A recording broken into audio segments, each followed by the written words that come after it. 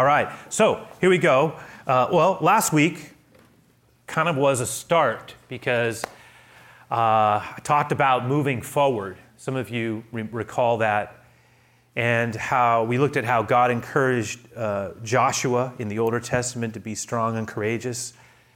And we were reminded that, as God reminded Joshua, that Moses is dead.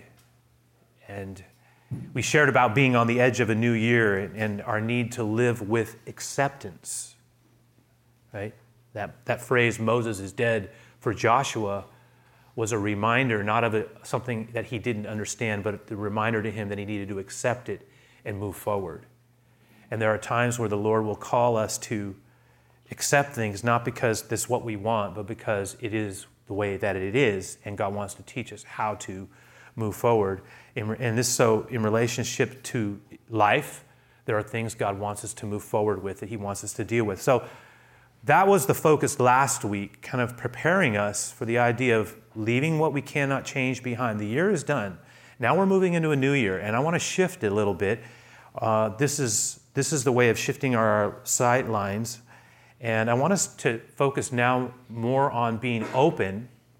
So last week was a little bit more about acceptance and moving forward. Now I want to talk about being open to the new things that God is calling us to, potentially to change and new possibilities. So the passage we're going to look at here, this is in your handout. Again, you can follow along with me. If you have your Bibles, Matthew 9, here we go. I'm just going to jump right in. Matthew 9, verse 9. As Jesus passed on from there, he saw a man called Matthew sitting at a tax booth, and he said to him, "Follow me." And he rose and he followed him. Now here we see the call of Matthew, who in some ways was the most controversial of all the disciples. For at the time of Christ, tax collectors, and Matthew was a tax collector. They were also called publicans, so sometimes when you read the Gospels, you'll see publicans. That was a tax collector. And one of the things about them we know is that they were almost uniformly despised. They were viewed as traitors to their people, working on behalf of Rome. They collected taxes, and then Rome winked when they extracted a little bit more. Basically, it was how they viewed it. It was their commission. And the system was set up for graft, that is illicit gain, right? It was set up for graft and abuse. So they were essentially, again, we look at Matthew, we go, oh, he's a tax collector. But he was part of a group of people who were essentially viewed as, I don't know how to say it, legalized extortioners. Seen as being on par with the worst of sinners, almost viewed like mobsters. And they were debarred from the synagogue. They couldn't worship with the people. They were classed together with thieves and robbers. That's just a way to think of it from the... So Matthew, who is also known in the Gospels as Levi, was this kind of a man. And the idea that Jesus would invite someone like him to leave his past behind, follow me, leave his past behind and become one of his disciples was considered to be, at minimum, controversial and perhaps for some, even scandalous. Jesus, of course, had told Matthew to leave his old ways behind, follow me, but he did not, this is interesting, he told him to leave his past behind, but he did not tell him to break with his friends. In fact, it seems Jesus was willing to push the boundaries of decorum a bit and interact with them in what amounted to a going away party or celebration. And it's specifically stated that way in Luke 5. We're in Matthew, and something I want to look at a little bit more in depth even next week. But there's a gap between verses 9 and 10. So 10th verse jumps into a celebration that Matthew is throwing for his associates and friends as he's making it known that he's going to follow Jesus. The entire atmosphere, though, is fascinating because you have Jesus and his disciples, you have Pharisees and disciples of John, and you have people who are friends and associates of Matthew all coming together at once. It says, and Jesus was reclined, look at verse 10, as Jesus reclined at the table in the house, behold, many tax collectors and sinners, that it would be people who were not thought highly of and viewed as being immoral, came and were reclining with Jesus and his disciples. And at some point in the evening, perhaps on their way out, Jesus and his disciples were questioned by the Pharisees as to how they could justify this interaction. Sharing a table with such a despicable group of people, it seemed inappropriate for a rabbi, even an unconventional one like Jesus, to do such a thing. Verse 11, and when the Pharisees saw this, look at that, they said to the disciples, they pulled them aside and they said, "Why does your teacher eat with tax collectors and sinners?" But when he heard it, so Jesus heard them, and we can't tell, did they say that so Jesus could hear it, like intentionally, or was Jesus just perceiving what was being said and jumps into the conversation? But when he heard it, he said this, "Those who are well have no need of a physician, but those who are sick." So Jesus answered the question posed to his disciples, but in reality directed to him, by stating, "It is the sick who need care and not the well. And I am the great physician, and I go where the hurting are." But then he didn't stop. And one more thing. Go and learn what it means. I desire mercy and not sacrifice. For I came not to call the righteous, but the sinners. Now, Jesus is quoting from what we call the Old Testament book of Hosea. And the book of Hosea is fascinating. And what he renders is actually technically Hosea 6:6. He renders it, mercy. And sometimes some translations it's rendered love. But basically what he says is, if you look at the book of Hosea, it's a fascinating book because the center of that book is that the prophet's message is essentially of God's wounded heart. Like God's heart is broken. He's saying, my heart is broken because you as my people are being unfaithful to me. And I went back and looked at the context of that statement Jesus makes. Because remember, he's answering their accusation. How can you be with these types of people? It's one thing to be around them, it's questionable, but to eat with them, what kind of teacher do you have? Why do you do this? Jesus says, I do it because I go to where the hurting are. Have you forgotten? And then he quotes Hosea. I put in your handout the whole context of that verse, Hosea 6:6.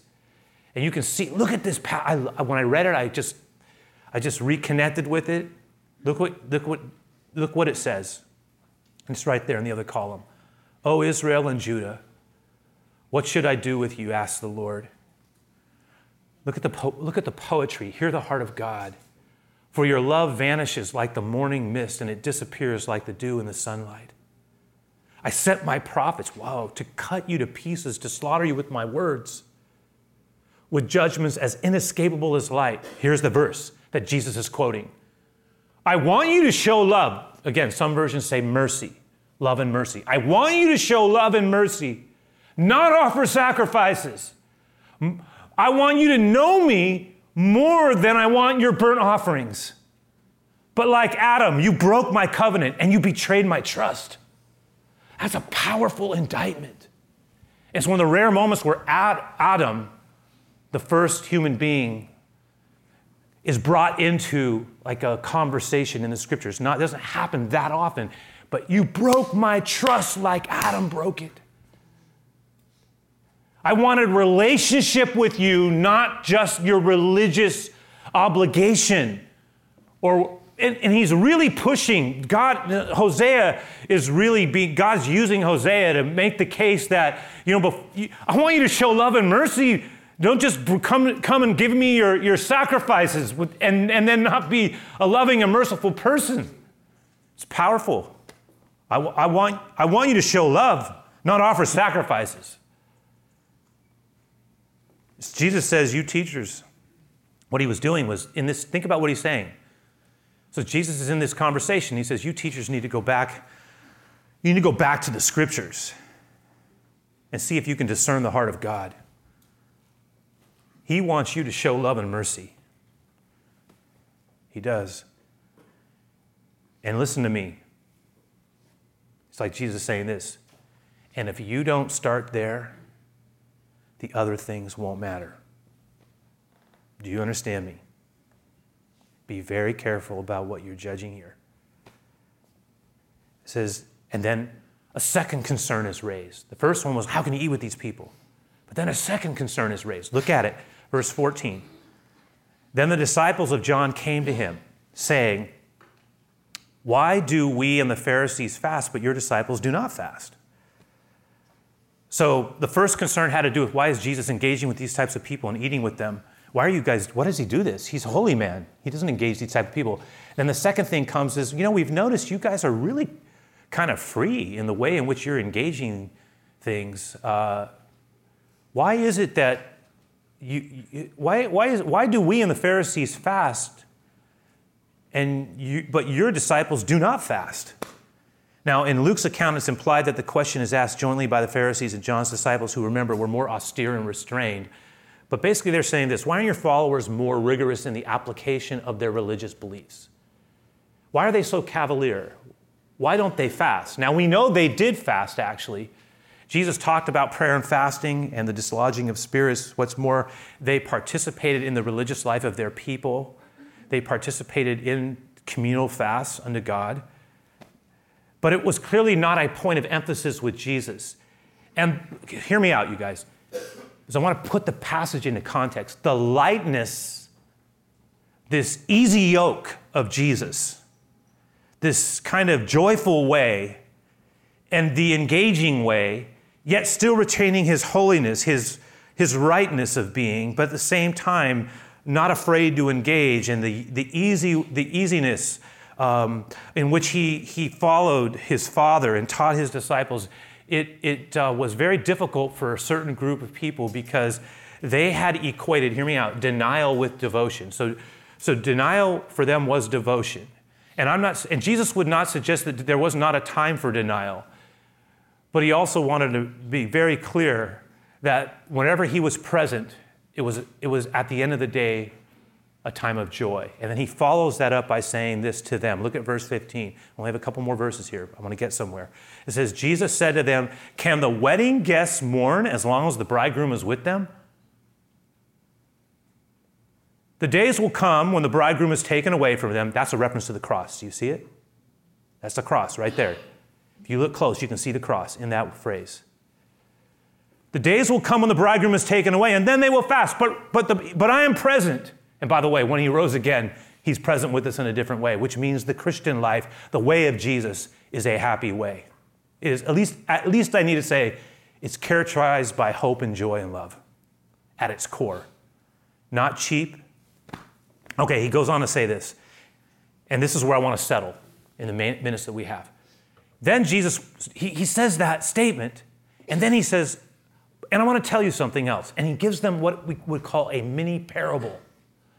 He says, no one puts a piece, you guys understand this, no one puts a piece of unshrunk cloth on an old garment, because the patch tears away from the garment, and then what happens is, a worse tear is made, the patch pulls away when it shrinks and tears the old garment, makes it even worse. So the hole that was patched, once that patch shrinks, pulls that old garment and creates an even bigger hole. How can we say this? The old garment is not well suited for the new patch. He's basically saying, my ways won't work with the past ways of John and Jerusalem. It's a different way. It's a new patch. I'm doing a new thing. Let me put it to you this way. Neither is new wine, and he's using language they would have recognized, things that were every day a part of their lives. Neither is new wine put into old wineskins. If it is, the skins burst and the wine is spilled and the skins are destroyed. But new wine, you know this, is put into fresh wineskins, and then both are preserved. In Jesus' day, the wineskin was usually the skin of a goat, coated in pitch. And the new juice was poured into the neck, and it was sealed, and it was allowed to ferment. And as it fermented, that new wine, that juice, would expand as it turned, And if the wineskin was new, it would stretch to accommodate that expanding liquid. But if the wineskin was old, when the new wine was poured in, when it started to ferment, it was likely to burst and explode because it was already stretched to capacity and often dry, cracked, and less flexible. So what was the primary point of Jesus' mini parable but that God was doing a new thing in their midst? And if they were going to receive it, they were going to have to be open to change. The Pharisees and the disciples of John were getting hung up on the legalistic details. And Jesus said, it's not going to fit. It's not going to work. No matter how hard you try, this new patch will not work on the old garment. And the new wine cannot be contained in your old wineskins. It can't do it. To contain the new thing God is doing is going to require a new wineskin. So now let's take this and flip it into our lives in this new year.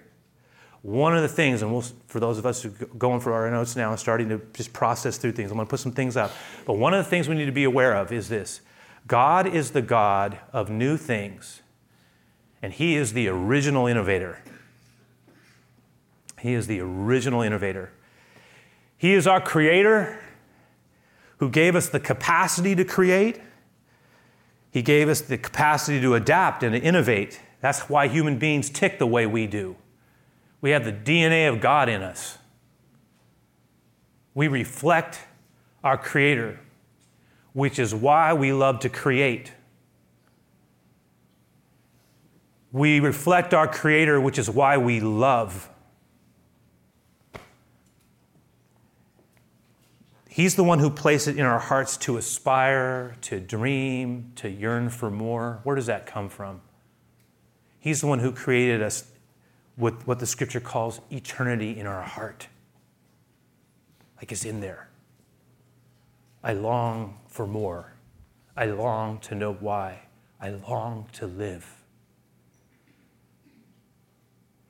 The new year also reminds us of our passing years. Each year a gift. We mark it.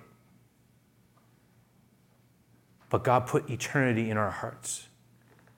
The way of Jesus, hear me out, was never meant to be, I want to say this at the beginning of the year for all of us. The way of Jesus was never intended to be stale or boring or joyless, but bursting with new life and adventure, a never-ending story of learning and becoming the real self in the making as God sees us. My words, Jesus said, they are spirit and they are life. Through the pain and through the years, through the joy and through the sorrow, life today and listen, more tomorrow. I'll say that one more time. Through the pain and through the years, through the joy and through the sorrow, life today and more tomorrow. That's the way, that's our way, that's the way of following Christ. So let's stay open to fresh revelation and new beginnings. This year, seek to be a highly adaptive person. A highly adaptive follower of the Lord. Followers of the Lord are highly adaptive people. Sometimes we have to shake things up a bit, hit the refresh button because it's all clogged up, got to power down and power back on. Something's got stuck in there, got to clear it out. Start a reset, redo, reawaken. Right? Sometimes that's the way it is with us too. God, when I say highly adaptive people, I guess what I'm saying is that things don't always go exactly how we want them to go. As I was praying about this service, I thought, maybe for some of us this year did not start the way we wanted it to. That's the truth. But highly adaptive people in Christ, the joy of the Lord is my strength. Rejoice in the Lord always, and again I say rejoice. Be anxious for nothing, but in everything by prayer and supplication, with thanksgiving, let our requests be made known unto God. And the peace of God that passes understanding will keep our heart and our minds in Christ Jesus. This is the truth of the Lord. We decide these things, adapt. Listen, the two messages connect. The end of the year and the beginning of the year. I cannot change what was. Moses is dead. But I can be a part of something new that God wants to do. Some things I will work to change, and we're going to talk about this in the coming minutes here. I've got some things to say still. We'll work to change them, but some things we will need to adapt around. And God will help us.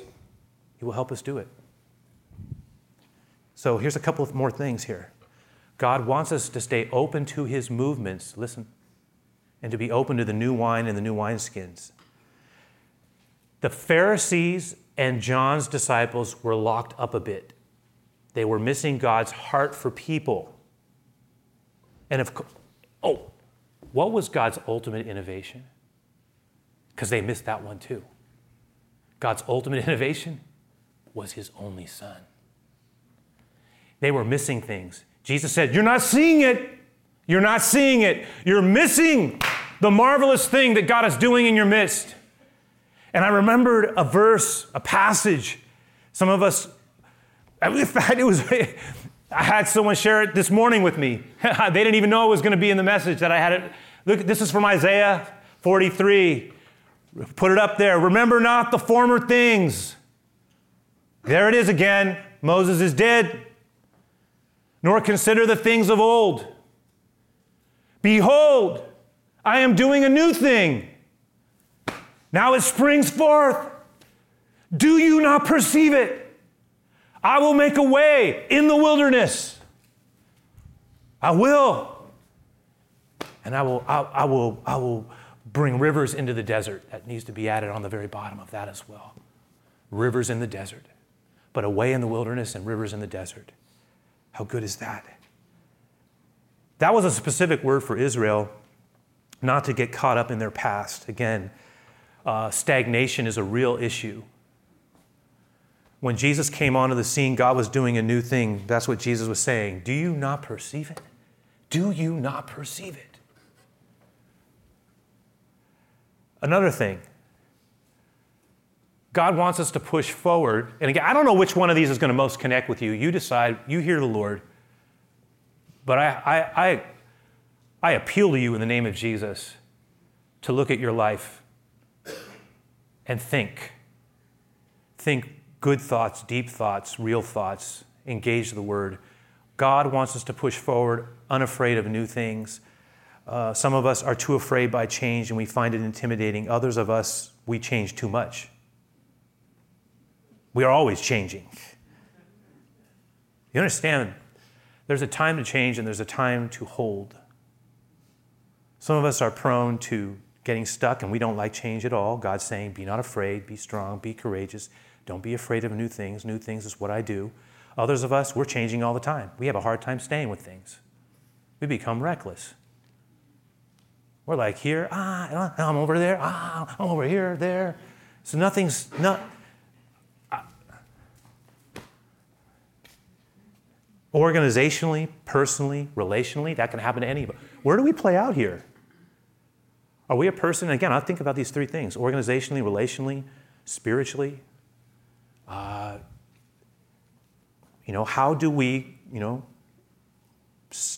tend to do things? Are we tend to be open to new things? Is that a weakness for us, that we have a hard time with that? Or is our weakness that we have a hard time staying with something? We're great at starting something, but hard at sustaining it. We lose our interest, we can't stick it out. Thank God Jesus finished. I have accomplished the work that you sent me for. As he set his face towards Jerusalem on the cross, it is finished. Some things need to be finished. Jesus clearly saw a need for shifting paradigms, though, for flexibility, adaptability. I talked about that, the value of openness and change. Again, not in a reckless or thoughtless way. Some things Jesus would never change. Matthew, for example, would be asked to adapt to the way of Christ and not vice versa. He was going to have to leave. It's true, not his friends, but some of his past ways had to get left behind if he's going to move forward with a new thing Jesus wanted him to do. And here's the thing. I'll throw one more thing in there. God wants to do new things in and through us. In and through us. And this to me speaks of new things he wants to work at two levels. One, he wants to work things this year. Who knows? This is another great question to probe. Is the priority of this year supposed to be inside? Character development, alignment, acquisition of understanding, and the ability to apply it. The Bible calls that wisdom. Is this a year of gaining understanding of his words? Let's let that linger a bit, that statement up there. Is it a time for interior work? In the weeks to come, we might talk about interior things.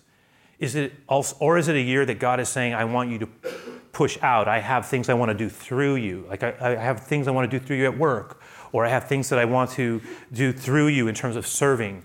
I don't know the answer to that. I don't know where the accent's supposed to go. These are things for us to explore, to pray together, to talk together, to think, to walk, to talk, to think, to listen to our lives, to the lens of what the Lord is saying. Remember, it's just a way of life. It's dynamic. It's not stagnant.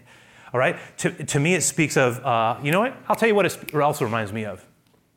An In-N-Out burger. Just because it's in and out, in and out. So every time, maybe for the next few times you go to In-N-Out, what is God trying to work in? And what is he trying to work out? Oh, that crazy Pastor Terry said in and out, you know? And now I can't ever stop thinking about it when I eat this burger. It's okay. Well, what is God trying to work on the inside? And what is he trying to work out? Like, where's the emphasis? And then a last one. God wants us to implement new practices, a new anointing. A fresh move usually involves a new container. So new ways of being. It's not too late to do this. This month is the invitation. It's not just, I missed it. I missed the beginning of the year. I'm already done. No. You have a whole month. A whole month to go. This is time to make some good adjustments. New ways of being, new rituals, new practices. The old can, remember, the old cannot contain the new. So we'll have to adapt and adjust so that we can hold what the Lord desires of us. So here's one question. What adjustments are we being led to make as we head into the new year, and so that we can contain the blessing he wants to send our way? Remember, container matters. I have new things for you, but that old container may not be able to sustain the new thing I want to give you. So what adjustments are we making? I just sat with that, and I'll give you an example of just only for my own self, so you know that there's a practical way to think about this. I said, look, guys, just put this up. I said, here's what it is. I had 3 little emphasis points for myself. This is for me. I'm only using it as an example. I had 3 things I wanted to do better in January that would, I hoped, carry me into the year. I said, 1, I want to continue to rise up early. And if I could tweak it, I would like to rise up earlier. That might be the more accurate way of saying it. Secondly, I wanted devotions as a priority in my life. Like I really wanted to recommit myself to certain practices. And then for me, that also involves reading good things. In the midst of a culture that is reading a little bit less because we're stimulated so much, I wanted to try to slow myself down a bit and read a little bit more. The old adage, the one who reads leads. There's no real difference between a person who knows how to read and doesn't, and a person who can't read. Last one I wanted to do was watch my diet. Now for me, that was not, it may involve physical, but that wasn't what I was referring to. I'm talking about what I'm allowing into my mind. So I'm sharing with you practical workout of the things I said. Like I say to myself, Lord, I think you want me to be a little more thoughtful about my entertainment choices. And because I'm part of culture. I'm hanging with Jesus and the disciples, engaging people.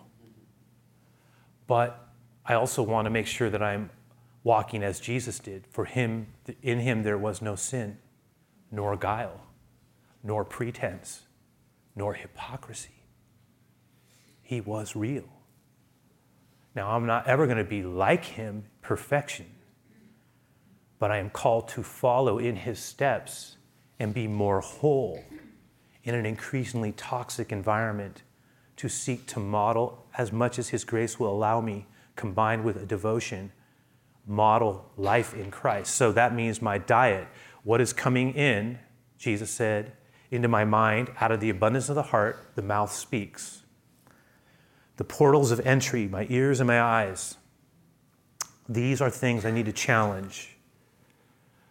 The healthier we have as an intake, the likelihood is that there will be a more healthy output. What we put in is what comes out. If I want to see my relationships improve, then what am I putting in? And what am I keeping out?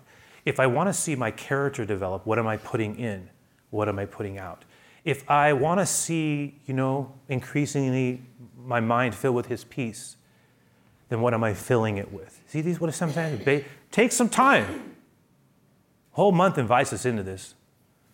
We're going to sit with it together. Next week we're going to just celebrate, but we're going to talk about newness there too. All right. Lord, I ask that you would be with us here as we finish out. And we have just shared this word together, and I ask that as we have a very quick time, I'm so thankful, Lord.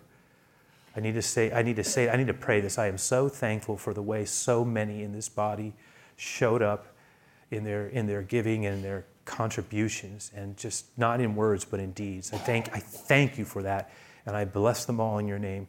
But I ask, Lord, that you would just be with us in this time as we have our quick time of giving to honor you, and our beautiful closing song, this benediction that will just fold in perfectly with these words. And then as that happens, that we're reflecting on some of the things that you might be prompting us to consider.